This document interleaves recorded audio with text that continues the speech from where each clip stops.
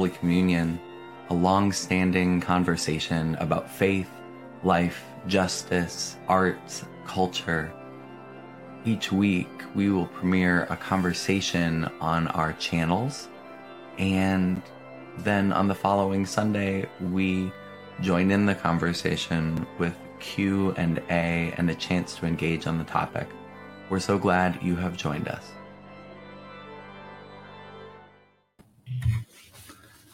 Welcome to the forum. My name's Mike. I am one of the priests at Holy Communion, and today I am really glad to be joined by our rabbi in residence. First time we've done something together since we've had you have that title, Maharat Rory Picker-Neiss. And I'm really excited. Rory's going to preach for the first time in our pulpit as our rabbi in residence here in a couple weeks on the 3rd of April. But in the meantime, some legislation has come up, and one of the things that Rory and I and the church were collaborating on that made us want to formalize this relationship was justice work and was lobbying work in Jefferson City. And Rory has been really one of the keystones of the religious community heading to Jefferson City this season and talking particularly around some questions on legislation affecting the trans community and trans kids. Last week, we re-aired our Trans 101 training at the forum. And this week, I thought we'd spend a little time talking with Rory. So, Rory, could you take a minute and introduce yourself, and then we'll dive into the question of the legislation? Sure. So it's really good to be with you, and I appreciate the chance to talk about all of this. So as you said, I'm Rory. I work in the rest of my day job as the executive director of the Jewish Community Relations Council here in St. Louis, which essentially means that I work to build relationships between the Jewish community and other faith, ethnic, civic, and political groups. And we work together on issues that we see as important to the Jewish community, but we also see as deeply affecting the region at large. And so many of these social justice issues are issues that are having a huge impact on who we are as a region and as a state. Very cool. And you came, some of us knew a little about you before you started at JCRC. Talk about what brought you to the St. Louis region originally. Sure. So I first moved to St. Louis in 2013 to take a position at the pulpit at Beis Abe, not too far down Delmar from Holy Communion. So I was working as essentially like the assistant rabbi there for a little over 2 years. I graduated from a program called Yeshivat Maharat, which is one of the first institutions training Orthodox women for clergy level positions in the Orthodox Jewish community, which is still the only denomination within Judaism that debates the ordination of women. And St. Louis was one of the places that said, we're ready for a graduate. So I moved to St. Louis really for the pulpit work. And through that became really connected more deeply with the interfaith work and the social justice work, just feeling like, what is it to be a person of faith if not to speak about the largest issues that we see in our world today? Yeah, that was one of the things I was really excited about. Holy Communion was one of the early churches when the Episcopal Church was having that debate about women's ordination that became an advocate for and supporter of women's ordination. And so it's fun for us to get to give you the title rabbi for, when you're at our church, because it allows us to keep our eyes on that. But wider questions of gender. Can you talk about kind of what's been up, what the legislature or what members of the legislature are proposing, and the groups you've been bringing, the folks you've been bringing to testify? Yeah, so there's really two major areas of bills. There's multiple bills this session, but these bills, I've been fighting them really for about 3 years now. There's been coalitions in these versions. So obviously anti-trans bills are something that have been coming up for many years. I think a lot of us remember some of the earlier debate that happened around the bathroom bills. And that was something that really raised a whole lot of attention nationally. And I think is also a really important example of ways in which social pressure really pushed back heavily and killed those bills in many other states when organizations, corporations pulled conferences and major dollars from states that were talking about passing those bills, or particularly after North Carolina passed those bills. I mean, so I say that because that's going to lead to the what can we do about this? So I want to already plant some of those seeds now. But what's really the first line of bills is what we're calling what are essentially athlete bans. And these are really in some ways bathroom bills 2.0, right? It's trying to just kind of get into what people feel is this like discomfort of something feeling wrong when in fact there really isn't anything that's wrong. So the athlete bans in the version that's in the legislature this year particularly says that the only people who can play on women's only sports are people who are assigned female at birth. So it essentially bans trans women from participating in sports. And the language that the supporters of these bills are using is that it's about saving women's sports, that this is about fairness, that women have been given these opportunities to play in sports. A lot of talk about kind of the history when sports was really mostly centered around men. And so all of the efforts to really create and foster women's sports, and that now women's sports is under attack by these what they're really claiming are actually men, right? You know, they'll keep using this term biological males, right? People who were identified as male at birth, you know, as if these are people who think that they will do better in women's sports than in men's sports, and therefore are claiming to be women just to then try to hijack these sports or to get positions that otherwise would have been filled by women. And I read somewhere that there's we're not exactly sure, depending on what passes, like which sports this would affect or at what age group it would affect sports. So this is going as young as kindergarten. I mean, this is going into schools. So it will have, so it's a little confusing in terms of like, where does the legislature have power?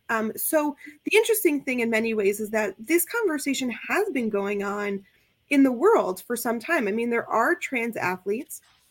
The Olympics already has policies in terms of how to determine when trans athletes are able to play on the team according to their gender identity, what kind of hormone treatments that they have gotten, or sort of where they are in the transition process.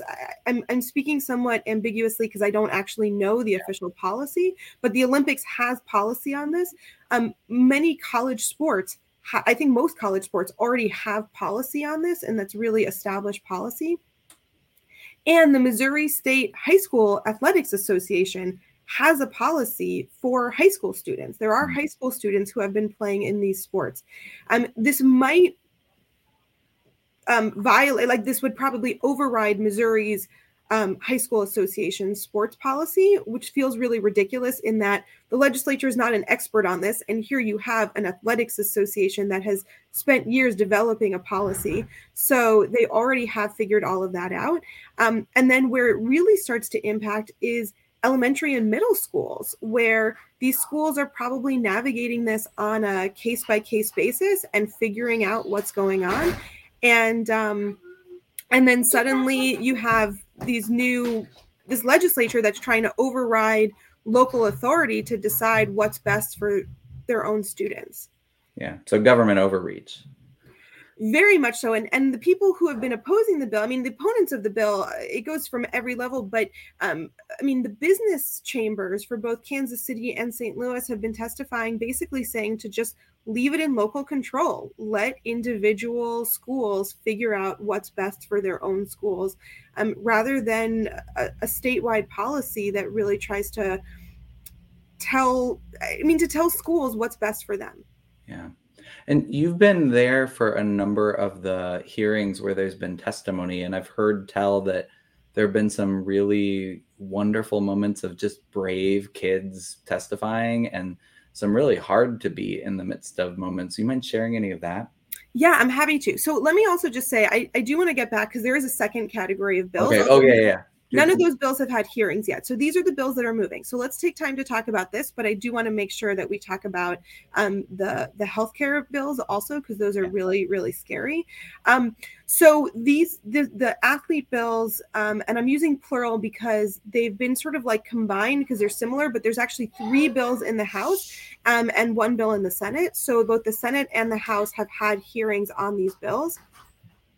And it's been amazing to see really the kids who are showing up. We've had kids who themselves identify as trans testifying, and we've had kids who are cisgendered, who are allies, who are supportive of the trans community testifying.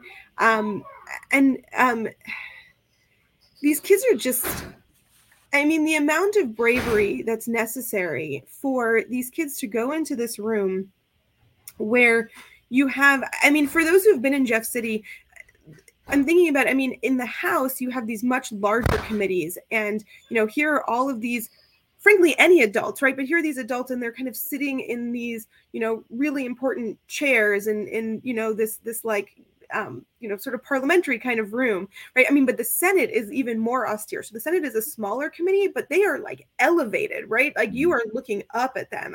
These rooms are designed to evoke certain feelings and certain cultures of what they think, the authority that exists. And, you're sitting in these really austere rooms with these adults who have a huge amount of power.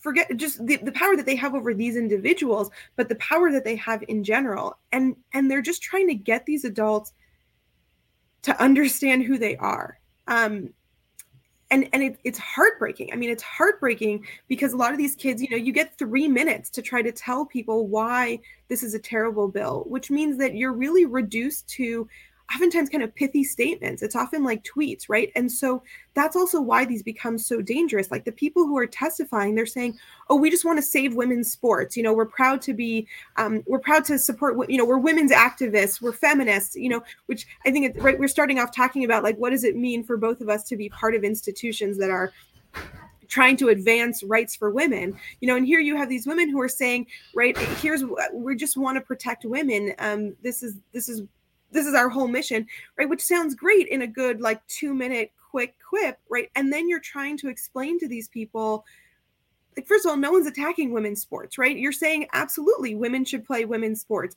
And these people are also women. And not only are these people women, but the ways in which sports has been opportunities for people to find themselves, to learn teamwork, to gain confidence.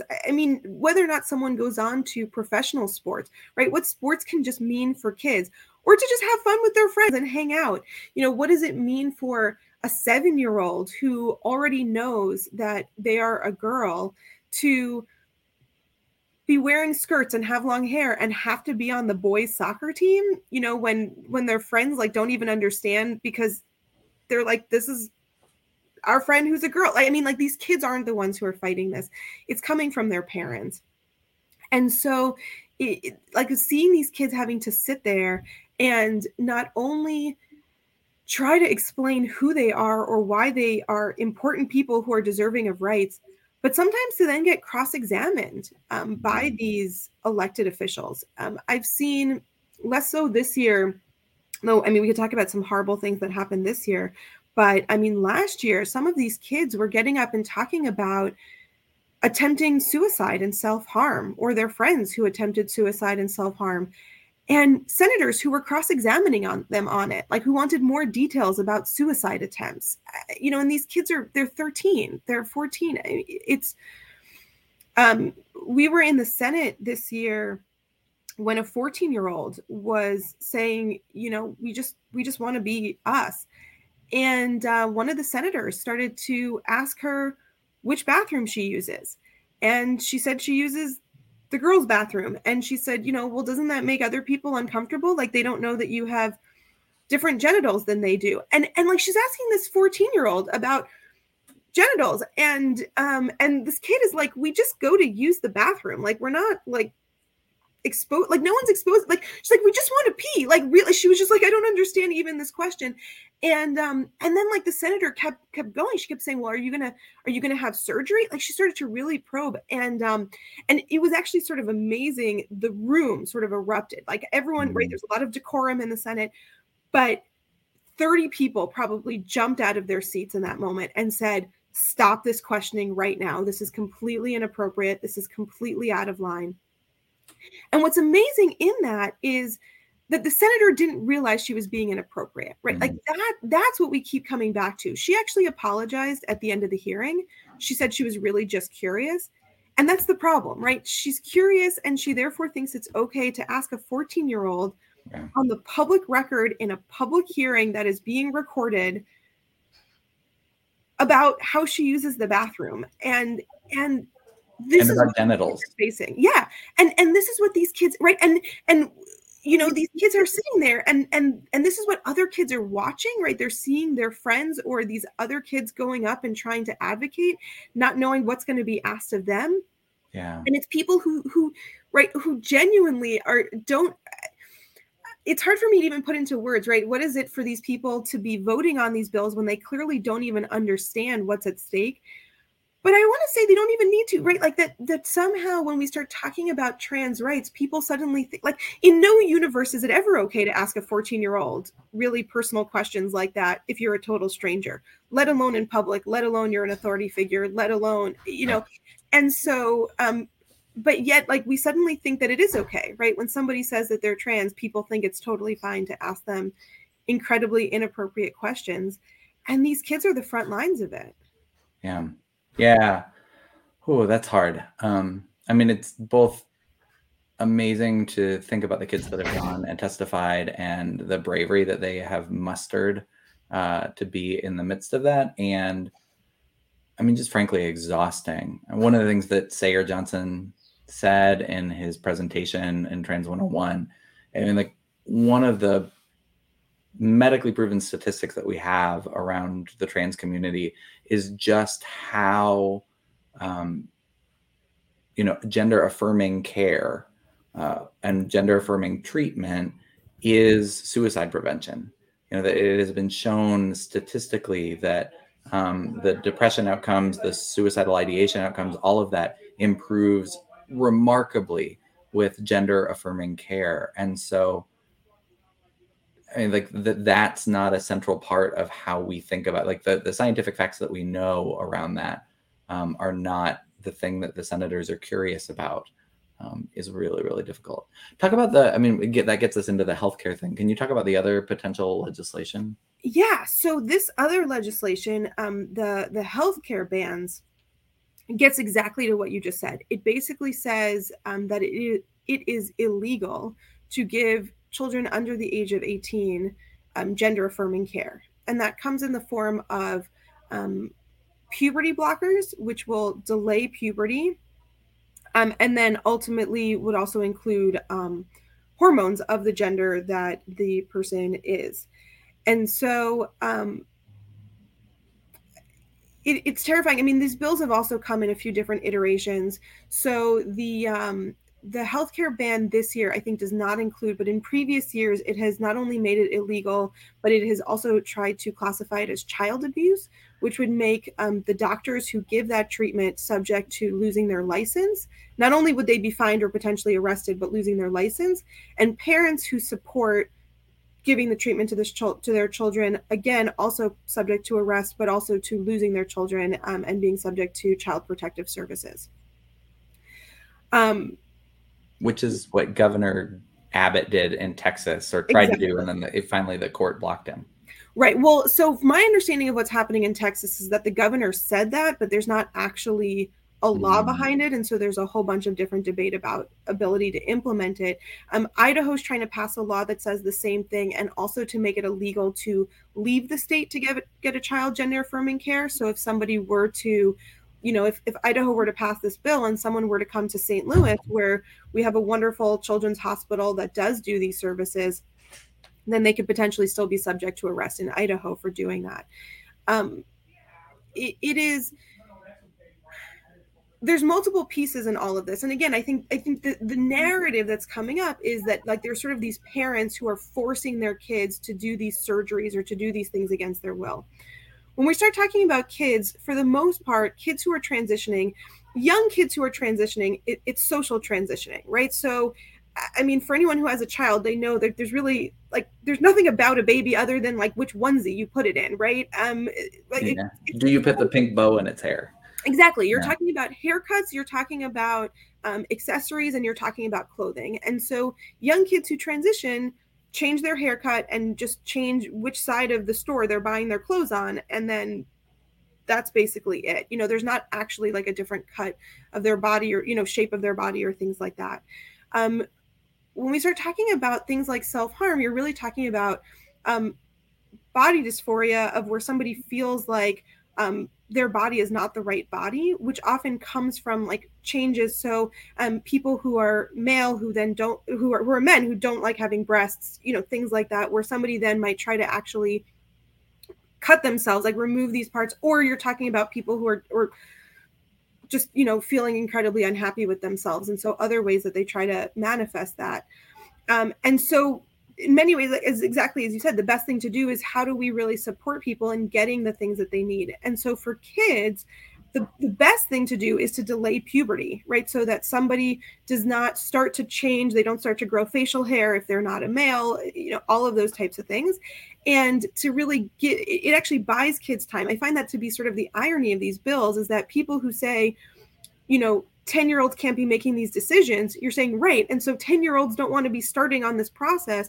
Yeah. So if we think, you can't do puberty blockers forever, but you can delay puberty till 15 or 16. And so I know that still doesn't quite get us to that 18 mark that some people want to really get to, but at least you're talking about a very different story for somebody to then be making this lifelong decision at 10, then making this lifelong decision at 15.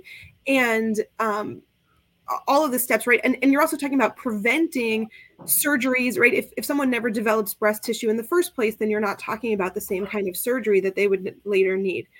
So besides the fact, I should add that puberty blockers are also used for many other medical conditions. And so there's lots of people who are not trans who also have puberty blockers because they start puberty too early, because puberty is happening too fast, or for a variety of other, again, I'm not a medical professional, but a variety of other things that doctors might prescribe this for. So they've been used for many years. They're determined to be incredibly safe.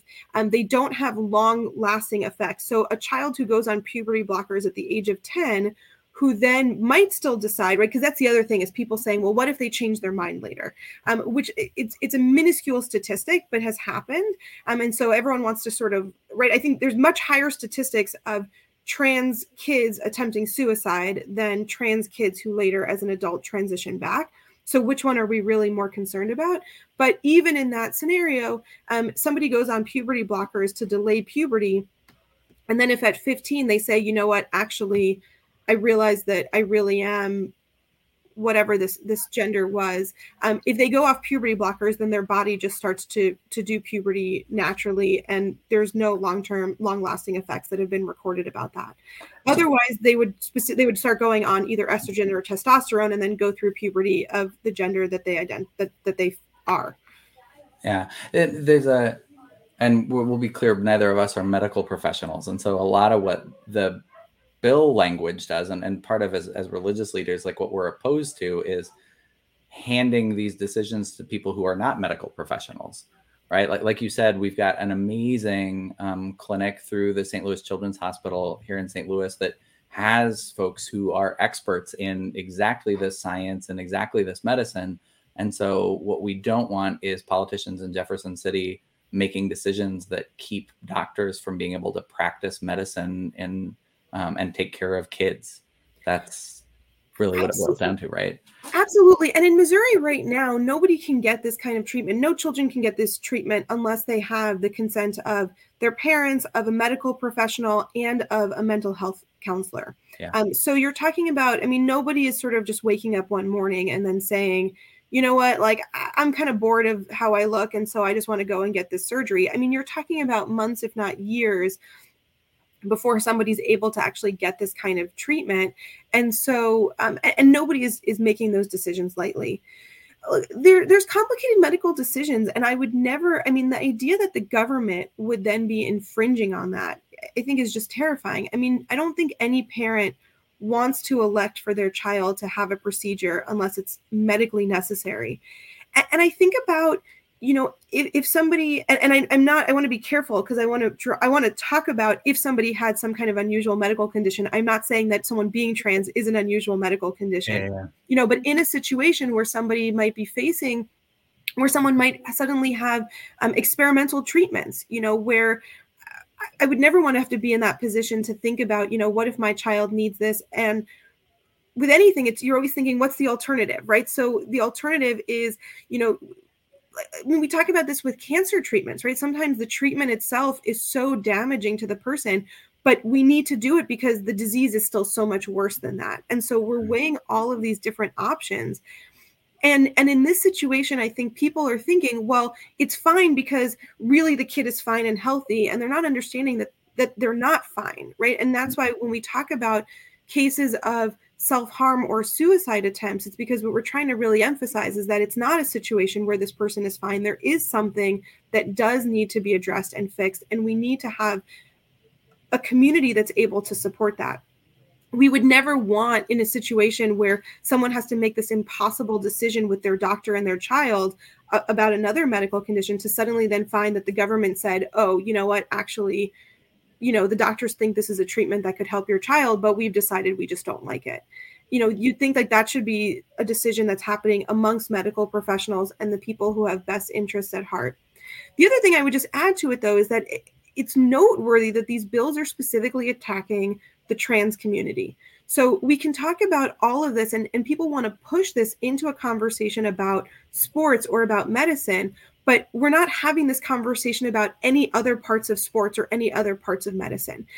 We had so many professional female athletes coming to testify in the Senate, and on the House side, there were, if I was into sports more, I might have known who their names were. And so I can't tell you off the top of my head, but they were one of them was an Olympic gold medalist, and they were testifying, and they said, look, you want to save women's sports. We want to save women's sports. Let's give you a list. Here are the things. If you actually wanted to talk about making women's sports more equitable, then let's talk about fair pay. Let's talk about how we can combat abuse that women face in sports. Let's talk about how women have equal opportunities for endorsements and for the opportunities. Like, there are lots of things that we could be doing to fight for equality of women in sports, and attacking trans women isn't one of the things that does that. And similarly, I think also with medicine, right? We could have concerns if there's really issues in terms of how are we studying treatments, how are we, monitoring doctors to make sure that treatments are happening in ways that are not being overly prescribed, or we're making sure that there's the right overview. We could be talking about bills like that, but we're not. These bills are specifically saying that the trans community can't play sports and the trans community can't get the treatment that they need. And so I think we need to talk about the fact that there is already an incredibly marginalized, vulnerable population that most of the country just doesn't understand. I don't understand. I mean, I fight for these bills, but like, I never felt like I was in the wrong body. So I don't understand what that is. And so we have elected officials who have decided that it is easy to pick them as a scary other and a scary, like a boogeyman kind of in this whole story, and then to make their platform that they're going to fight against this, and they're using this to get votes and to advance their own platforms. And this is a community that already is facing sometimes bullying. Many of them are not supported by their families. They may or may not be supported in their schools. And so the idea that the government is then saying, you know what, we've identified that this is a good group that we can kind of like take advantage of and use to kind of scare our constituents into getting behind us, is really just one of the most deplorable pieces of this legislation for me, and why I think it is so incredibly important that every one of us fights against this, because we are saying that it is okay to attack a group of people just for political gain.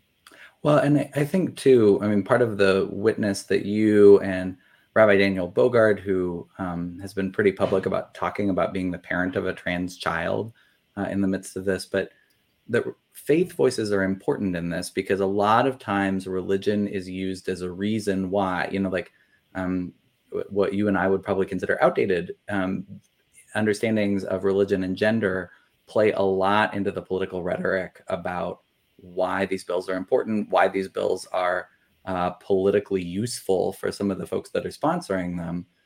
And to have people of faith standing up and say, no, actually, I believe that God creates a beautiful spectrum of gender, and that gender is a wild and diverse adventure of an experience, and that kids can be our teachers, I mean, we're used to that narrative around watching amazing girls that do leadership in ways that generations ahead couldn't have imagined, right? We're used to that.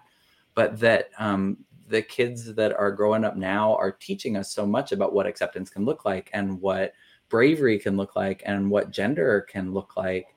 And that there are religious leaders out there that embrace that and want to make room for scientists and doctors and the narrative of kids to tell us what the image of God that they have been created in looks like. And so I think I'm super proud of the work that you've been doing in accompanying the trans community in fighting this legislation, because I think it matters that religious people. What is it? Let's go to that last thing that people can do, and then I'm going to make a plug that when people write or when people advocate, when they also say, as a person of faith, I think it matters that we make room for trans kids. So what is it? What are the best things that people of faith can do? So, I mean, it's everything that we've been talking about, right? I think, like, first and foremost, it's using some of this language, right? It's acknowledging, because we're talking about a community that's largely been erased, or that other people are trying to hijack the narrative. So I was really intentional about using some of the words earlier that opponents use, right? Actually really offensive language. But when people start to talk about things like biological males or biological females, like it's trying to erase who this person is. Some people will identify as trans men. Some people will just identify as men, really trying to recognize the narrative that people have, but talking about the trans experience, or just talking about trans as a real thing, right? A lot of people, again, they sort of tell it as like a joke, as if it's like, oh, the way that, like, I mean, I'm being facetious, right? But like the ways in which, like, sometimes you're at like a concert and like the line for the women's room is too long, so someone just decides to use the men's room because it's more empty, right? Like as if gender was just something you put on because you were bored one day, and not recognizing like what it is that people are experiencing. Also, we haven't really even addressed within this the experience of people who are non-binary, who don't identify as male or female, which these bills would also significantly impact, and that scares people even more, because we still like the binary. So we're confused that people can switch, but if you still become a man, at least I know where to put you. So we have to just name that. So, but naming that just tells somebody that they're seen, right? So at least acknowledging it and being able to use these words, or learning the right words. And if that means rewatching the training that you put out last week, helping people to really understand what all of this is, because people will hear that. People will know. They'll know if it's safe to talk about this or to explore, or all of that. So that's one thing, is the ways in which we can just normalize to say, this isn't a made up experience. Trans is a real thing. And so that's something we all can do in our everyday lives. That's just it. Sorry to interrupt real quick, but our former senior warden, Shirley Mensah, likes to talk about that work as the work of the language of love. Learning the pronouns, learning the gender identities, learning the language that the community uses to name itself, rather than importing your own language on, that can be an act of love. Just using the pronouns that someone chooses, just calling them by the identity they want to be called by, is in itself an act of love. So I love that. Yes. So then the next thing is to fight the bills. It's to call your elected officials and to make sure that they are aware, that they know that these are not bills that you want them to support, that these are bills that you want them to actively oppose. And I say the second part because it's very easy to ask someone to not vote for a bill. And sometimes they do, and sometimes they don't. I don't mean that they'll always listen, but there's actually tactics that can happen in Jefferson City in terms of like deals that could be made.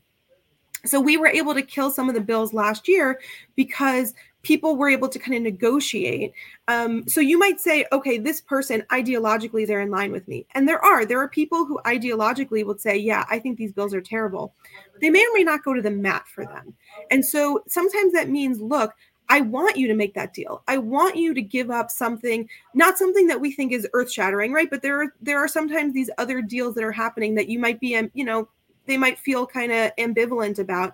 You say, look, yeah, trade for those, I don't know, other taxes on, again, like this is, I'm getting at, on corn, but like make that actively work against the legislation. Right. And say like, because we don't want this bill to get out of committee, or because we want, particularly in the Senate, the power in the Senate is likely going to be to filibuster these bills.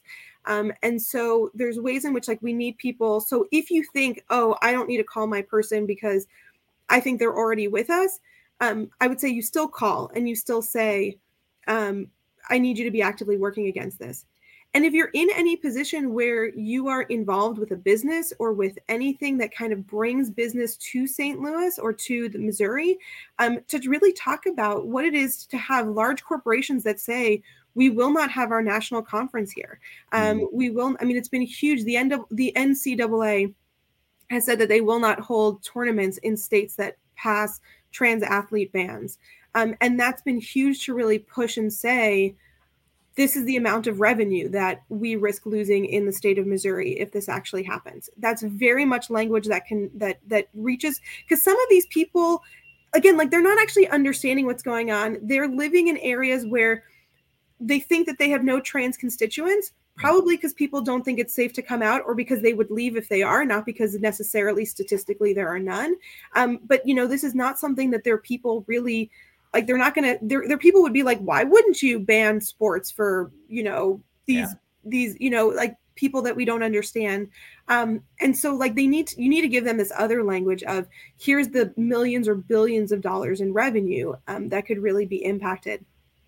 But I think also just going back to what you were saying, Mike, like just like expressing that love and support. So much of the language against the trans community is coming from faith-based language, right? It's people who are saying, it's people who want to say, God doesn't make mistakes, or God made you this way, or whatever the language is that people want to use. And so people of faith saying, no, my faith tells me that God is bigger than this. God is capable of more than two choices, and God has multitudes, and that everyone is created in the image of God. And actually we get this better understanding of this vast, multifaceted, inconceivable God by understanding this wider spectrum of humanity that we can be exposed to, right? Like that's the language, that actually says to these kids, like, not only are you loved and are you beautiful, but actually we need you in our lives. We need you because you actually bring us closer to God.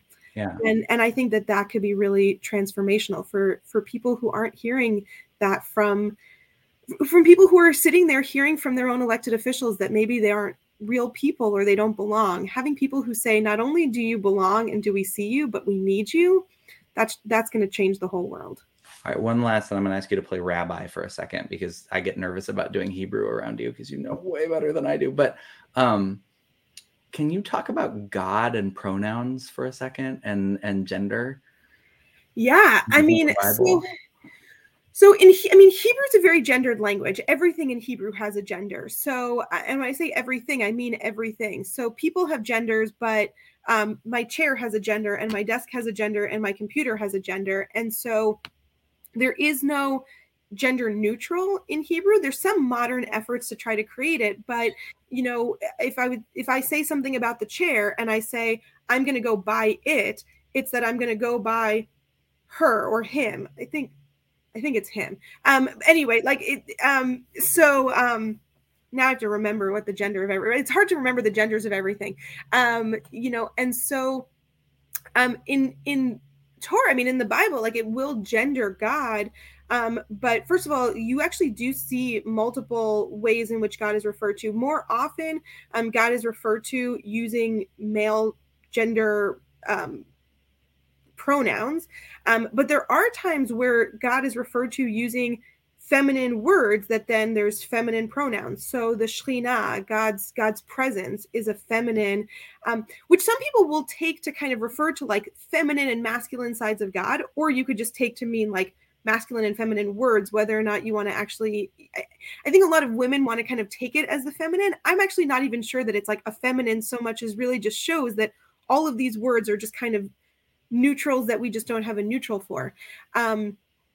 So there's a lot of different ways in which like God gets used with these multitude of terms. I mean, I'm even thinking about like ways in which at times in our tradition, in the Jewish tradition, will refer to like the relationship between God and the people of Israel as like a bride and groom, and like God is the bride and Israel is the groom, right? I mean, there really isn't this sense of like that it would be like, because it's not an inappropriate thing, right? Because God is neither male nor female, and so therefore God is both male and female. And so the idea that we can use really any of those pronouns when referring to God in Hebrew scriptures.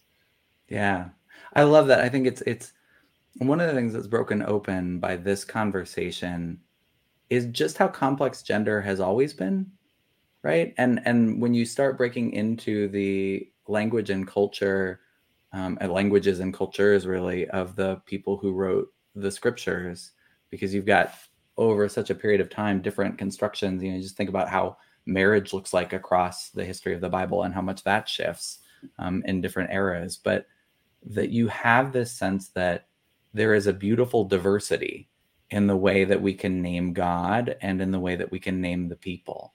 And so things that try to shut down beautiful diversity to me don't seem very biblical. No, well, and it's limiting. I mean, that's what's amazing is that if we want God to only fit into this box, then already it's not God, right? Because like by definition, God can't fit into this box. So I find it just comical when people get upset about which pronouns, as if God could be defined by any one pronoun, right? Or as if God, because if our idea of God is something that is, I mean, for me, like God has to be bigger than what my mind can comprehend. I have a limited mind and God is unlimited. And so I use words because that's the only path that I have. And so we'll talk about the hand of God, or we'll talk about God speaking, but we don't actually think God has a hand or a mouth because God is formless. But God is able to also access forms, right? It has to be beyond comprehension. And so when people want to then get really angry because they say, no, like God has to be male, like that just means that you've just decided that God is limited and it's no longer God anymore. Yeah. Yeah. And likewise, then you get into anthropology. If we try to limit human beings too much, human beings have the capacity to surprise us. If people are made in the image and likeness of God, that is a wide diversity that manifests itself out. So, any last pieces we want to touch on? We're a little bit over time, so I just want to see if there's anything you wanted to cover that we didn't cover. No, I think I really appreciate the chance to talk about all of these things. There's a lot to be really paying attention to of what's happening in Jefferson City, but this is really one of the particular areas that, it's happening across states. I mean, we're talking about this in Jefferson City, but we've already referenced Texas, Idaho, Alabama, Mississippi. I mean, a lot of states are debating these bills. And so, that's also something where we're in Missouri, and some of our power to vote is here, and our power to speak out is here. But also we do have power in terms of being people out of states to say, so like what I said also in terms of where are we traveling to these states? Are we bringing our business to these states? How do we communicate to these states? I started off by saying that in North Carolina, when they passed the bathroom bill, there was a swift response that came from the rest of the country that made no other state. The other states had been debating the bills, and every other state killed the bills as soon as they saw what happened to North Carolina. If we want to see this stopped, we need to see the similar things. I mean, the outrage that's being targeted towards Texas because of these debates, what happens if some of these other bills get passed in other states? All of us have a power for that, because if everyone sees what happens to Texas, Missouri doesn't try it anymore. And so we in Missouri get to say our outrage for what's happening in Texas, and then we get to also stop it from happening in our own backyard. Yeah. Rory, I'm just so grateful. For those who want, on Sunday morning, this coming Sunday, the 20th of March, we'll be gathering at 9:00 for some coffee and some bagels. Bagels? I don't say it right. Bagels. But we'll be talking about these questions between the two services at Holy Communion. Rory said that she can join us. That'll be fun. We're actually hoping for one of our Missouri representatives to be there too. But if not, then we'll report on it too. Rep Joe Adams and ask him to actively oppose these things. But yeah, come talk, bring your questions. And we'll talk about some more legislation, the guns in houses of worship stuff that they're trying to propose again, things like that. We'll talk about that on Sunday as well. Let me finish by saying, Rory, thank you. Thank you so much for the work you're doing. Thank you for all the orientations that Jefferson City are running for people of faith right now. thank you for that work. And we're just so excited to work with you on it in these coming months. So thanks for the chance to talk about it. And I'm thrilled to bring anyone with me next time we're going. So all right. Blessings. Thanks so much. Talk to you soon. Bye.